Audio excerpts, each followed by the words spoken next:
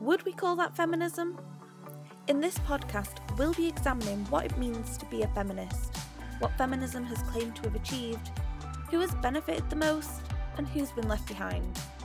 We'll be looking at the hard truths of how feminism has failed marginalised communities. Through recognising our own behaviours and creating accountability, we can start to strive for real change that will positively impact the lives of women everywhere. We'll discover what we would call feminism.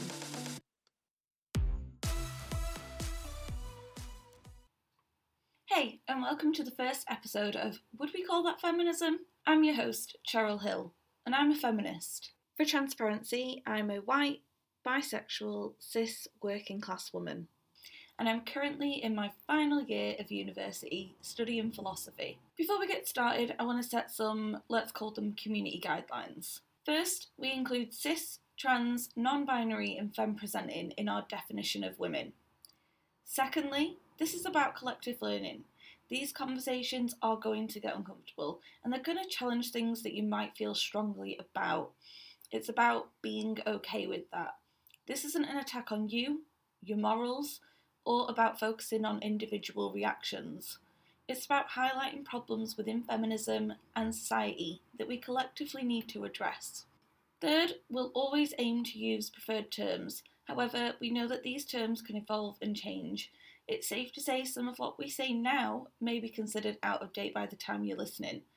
As long as we're always doing the work to keep up our knowledge and vocabulary and amending to match those changes as and when we can.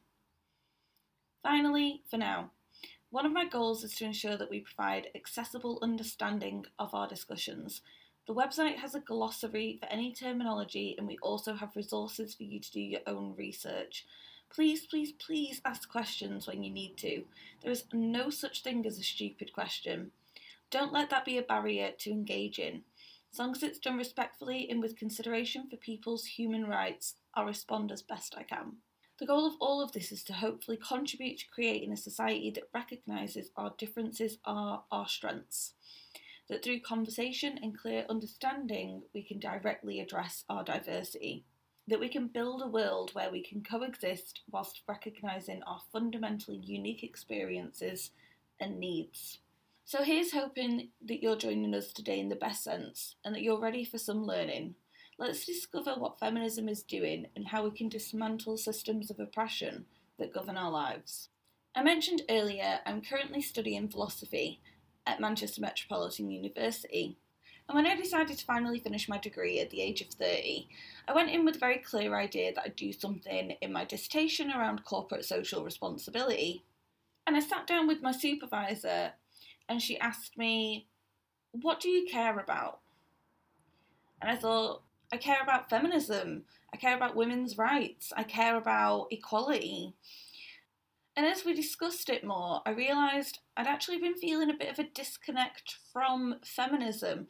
I didn't feel like I was seeing significant changes in the world, and I couldn't necessarily make sense of that at the time. And that's how Would We Call That Feminism was born. It's not an attack on feminism, it's about having a more critical understanding of feminism. And so, with that in mind, the first thing I wanted to critique was white feminism and the lack of recognition for black women within the movement. Also, in recognising that when addressing these issues, the burden of education around the issues of white feminism, more often than not, falls back to black women too, and in a way that forces them to share their trauma to be heard. As Patricia Hill Collins states in Black Feminist Thought, oppressed groups are frequently placed in situations of being listened to only if we frame our ideas in the language that is familiar and comfortable for a dominant group. This is problematic. As white women, we've shifted the responsibility to those who are actively oppressed by our actions. This is something that is clear throughout the history of feminism itself. We're simply reproducing that behaviour now. Ironically, this serves to support the patriarchal oppression that we are supposedly fighting and white supremacy. I saw an Instagram post recently by Ruby Hamad who said, "Feminism is white supremacy's secret weapon." And I'd add to that it's the patriarchy's as well. I know a lot of women who consider themselves to be progressive feminists who would balk at this kind of a statement. I was that feminist, and I know I still need to do a lot more work in understanding the why of how we've allowed this pervading ignorance to continue, and what work we need to do to address it. This isn't about guilt or alleviating guilt, it's about moving past that because it isn't about our reaction to racism within feminism. It's about focusing on understanding the issue and how we can collectively begin to address it. This is about leveraging the privileges we do have to create enduring change and equality for all women. So consider this podcast an ask from me to my fellow white women to please listen and learn about how exactly we can do that. In the spirit of this podcast not just being me nattering away, I'm excited to share with you that I've recently had the pleasure of recording an epic conversation with the brilliant Khadija Diskin.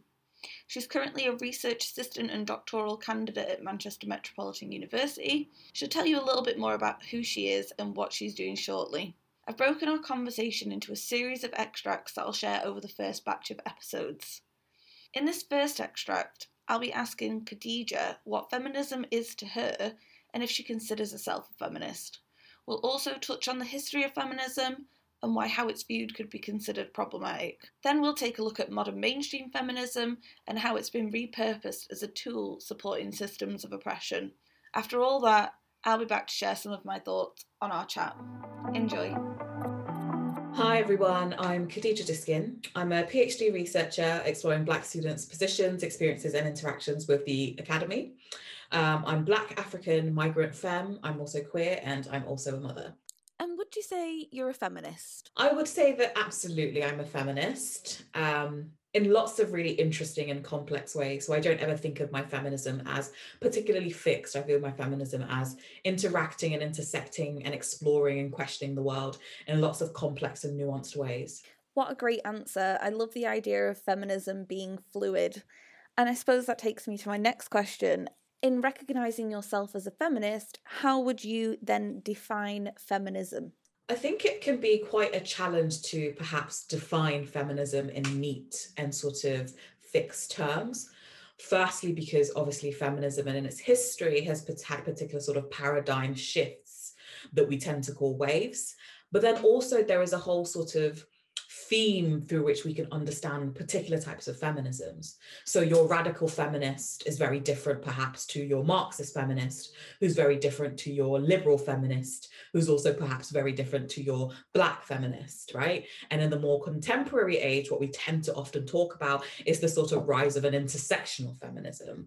And what exactly that means, I'd be interested in maybe exploring a little bit more, and I hope we can maybe get to that a little bit more in the, as the conversation goes on. There's definitely a lot to be said about intersectionalism, and we will certainly get to that at some point in our conversation. I definitely know from my own experience that in the past I've recognised feminism as these waves, and realistically it doesn't actually acknowledge a lot of what has gone on within the movement. It sort of sensationalises these moments in time. Do you feel like this has contributed to a misunderstanding of feminism, and has it created any problems for feminists? Yeah, so I think the issue that I perhaps have with the waves as we understand them as a particular sort of chronological or linear shift in feminisms is that one of the waves are very much centered on a Western-centric perception of what feminism is, right? And we understand that the West has a particular, not just epistemological power, which means their power in how they're able to sort of create and consolidate knowledge, but also a power of visibility that often means that we take our cues from Western feminist ideals and Western feminist progression. I take issue with that because I think the waves, again, do not allow for that sort of nuance, do not allow for that sort of, important understanding of intersectionality as a means through which we understand that feminist movements, feminist praxis has existed for many feminists, especially Black feminists, who've existed within the peripheries for a very long time, but they are often not who's considered when we think about these waves. Their practice of particular feminisms are often completely ignored.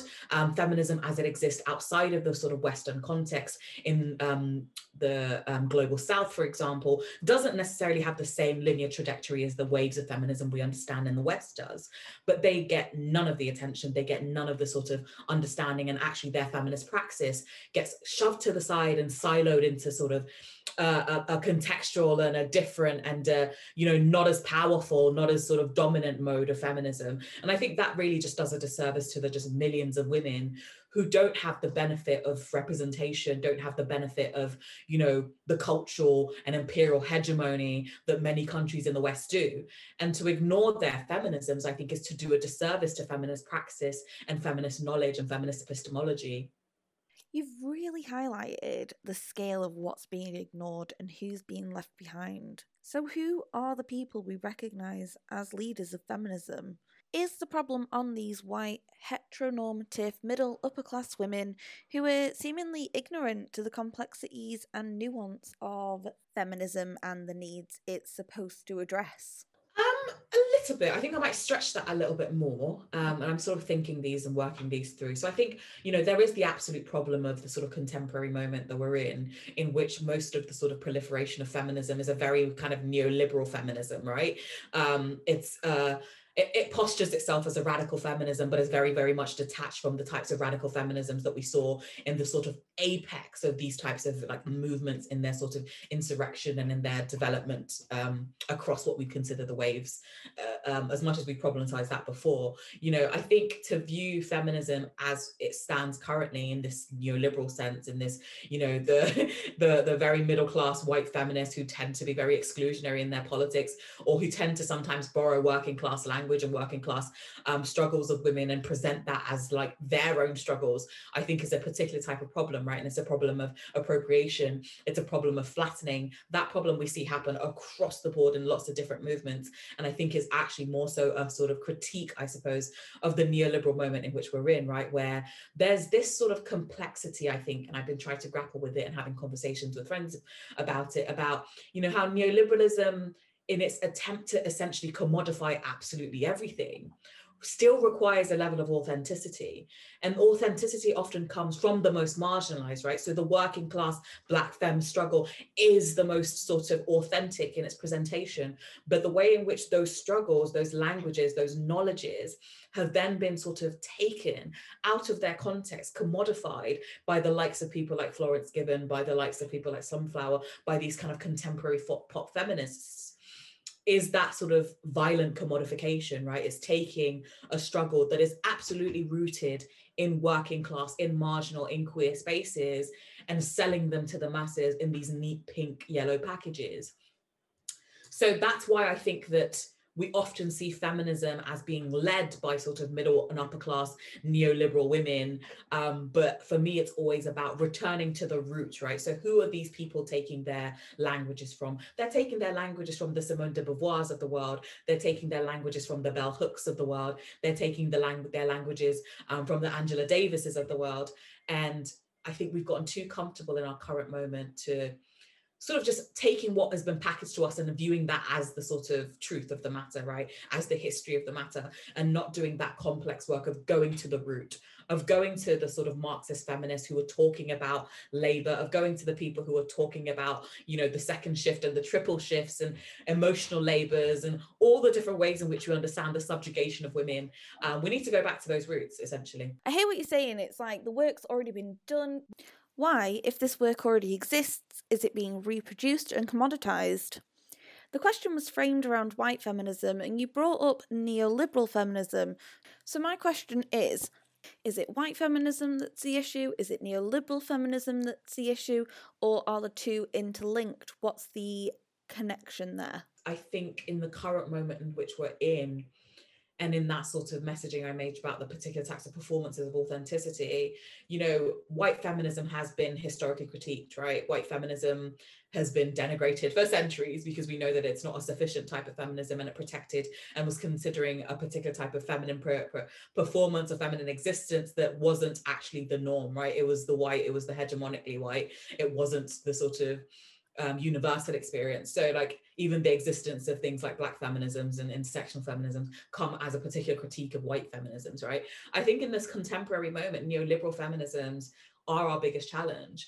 That's because neoliberal feminisms can do that talk of talking about Black feminism, can often sometimes be Black, be Asian, be all types of ethnicities, right? But essentially at the heart of what they're doing is still this commodification of feminism and feminist knowledges and praxis. We have to sort of, I think it's unfair to just say that's just white feminism, although as problematic as white feminism is, I think it's a neoliberal feminism in that it implicates us all, right? Because we're constantly forced into these logics of commodity, constantly forced into these logics of digestibility and saleability of what is radical thought, of what is thought that shouldn't be commercialized, shouldn't be commodified, because it's very much anti-commodification. If we understand that most of the sort of Black feminist traditions come from radically Marxist, working class movements, knowledges and understandings, then we will know that to, take the works of people like I.D.B. Wells, to take the works of people like Angela Davis, of Claudia Jones, and to sell that in these neat poppy packages is truly to destroy at the core what those women, what those knowledges, what those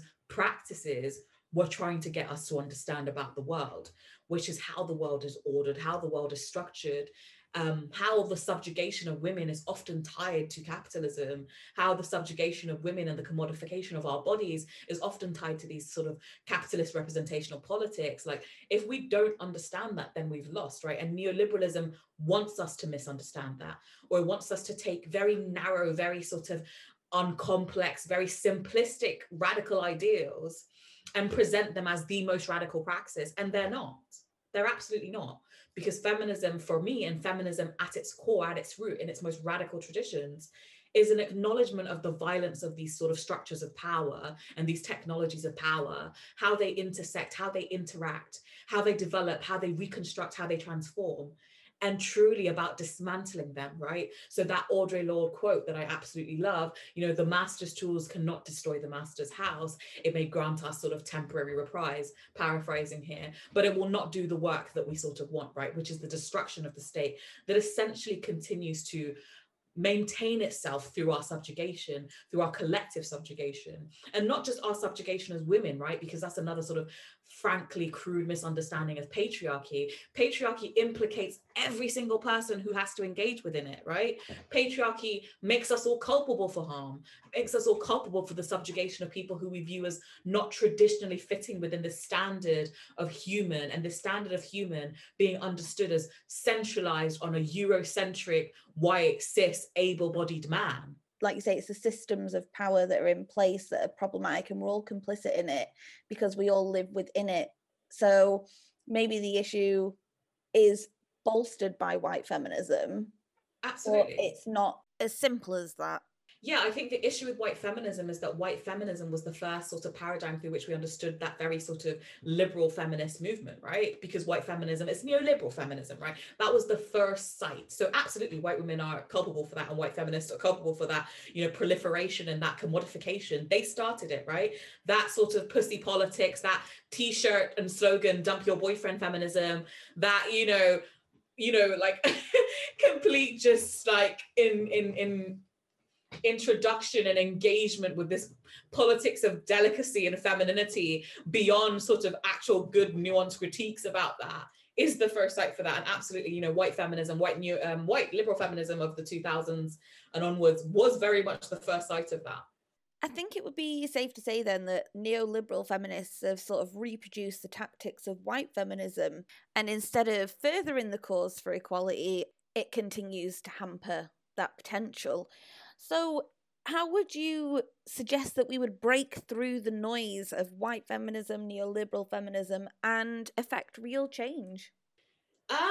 It's a really interesting one, right? And I think it's an absolute big question. I suppose where white feminism in its sort of intersection and interaction with neoliberal feminism has got us to a place where all we understand about feminism, it's representation or representational politics, right? So it's having more women CEOs. And in fact, no, having more women is not enough. We need more Black women CEOs. You know, we need more Black women in these organizations, which are absolutely some of the most violent institutions in the world. You know, we need bombs that have Black Lives Matter on them. And in fact, have a Black woman on there too, with a, you know, afro and a Black power fist. That to me is an absolute disgrace. But that's where we've come to in our politics, right? When we saw this happen in sort of Black Lives Matter movement, where a bunch of people were asking organizations that are, you know, some of the most violently repressive organizations who are historically and continuously subjugating, especially women in the global South. We were asking them to put out Black Lives Matter messages. So like, for example, something like Missguided or ASOS or, you know, these sorts of fast fashion brands, everyone was like, put out a statement. And then they do these statements and they make these like, oh, BLM discounts, right? And what was that? That was a violent act. It was a violent act because it was a commodification of a radical politics, right? A commodification of the fact that people were shouting out on the streets, fighting for Black lives. What do you call it? Did ASOS, did the like of that ever own up to the fact that they were paying people less than minimum wage? Have they opened up to the fact that in the global South, sometimes it's Black and brown women who are working in these freaking sweatshops? But all of that was forgotten. All of that doesn't matter as long as they're saying Black Lives Matter. I reject that. I think that is a disgrace. I think that that is exactly the sort of contradiction we have come to, right? When we don't understand politics beyond the radical, politics beyond the real destruction of these sort of systems of exploitation. And all we know is politics of representation. All we know is it's fine to have a Black woman on your cover, as long and that's like liberation, right? That's a freaking great thing that's happened. But what about the Black women that are working for less than minimum wage in your sweatshops and factories in the global South? What about the Asian women that are working in your sweatshops, that are working for less than minimum wage, that are unable to look after their children based on what you're feeding them?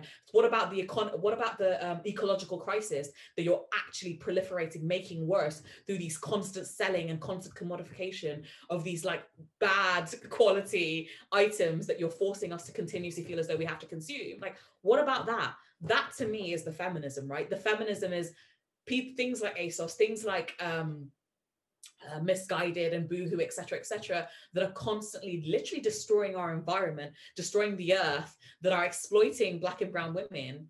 They should never be allowed, right, to claim any type of feminism. They should never be who we think of when we think about feminism. But we do, because we've told them that as long as they put out a freaking message on Instagram, that's feminism. So it's almost that just surface level, meaningless, performative.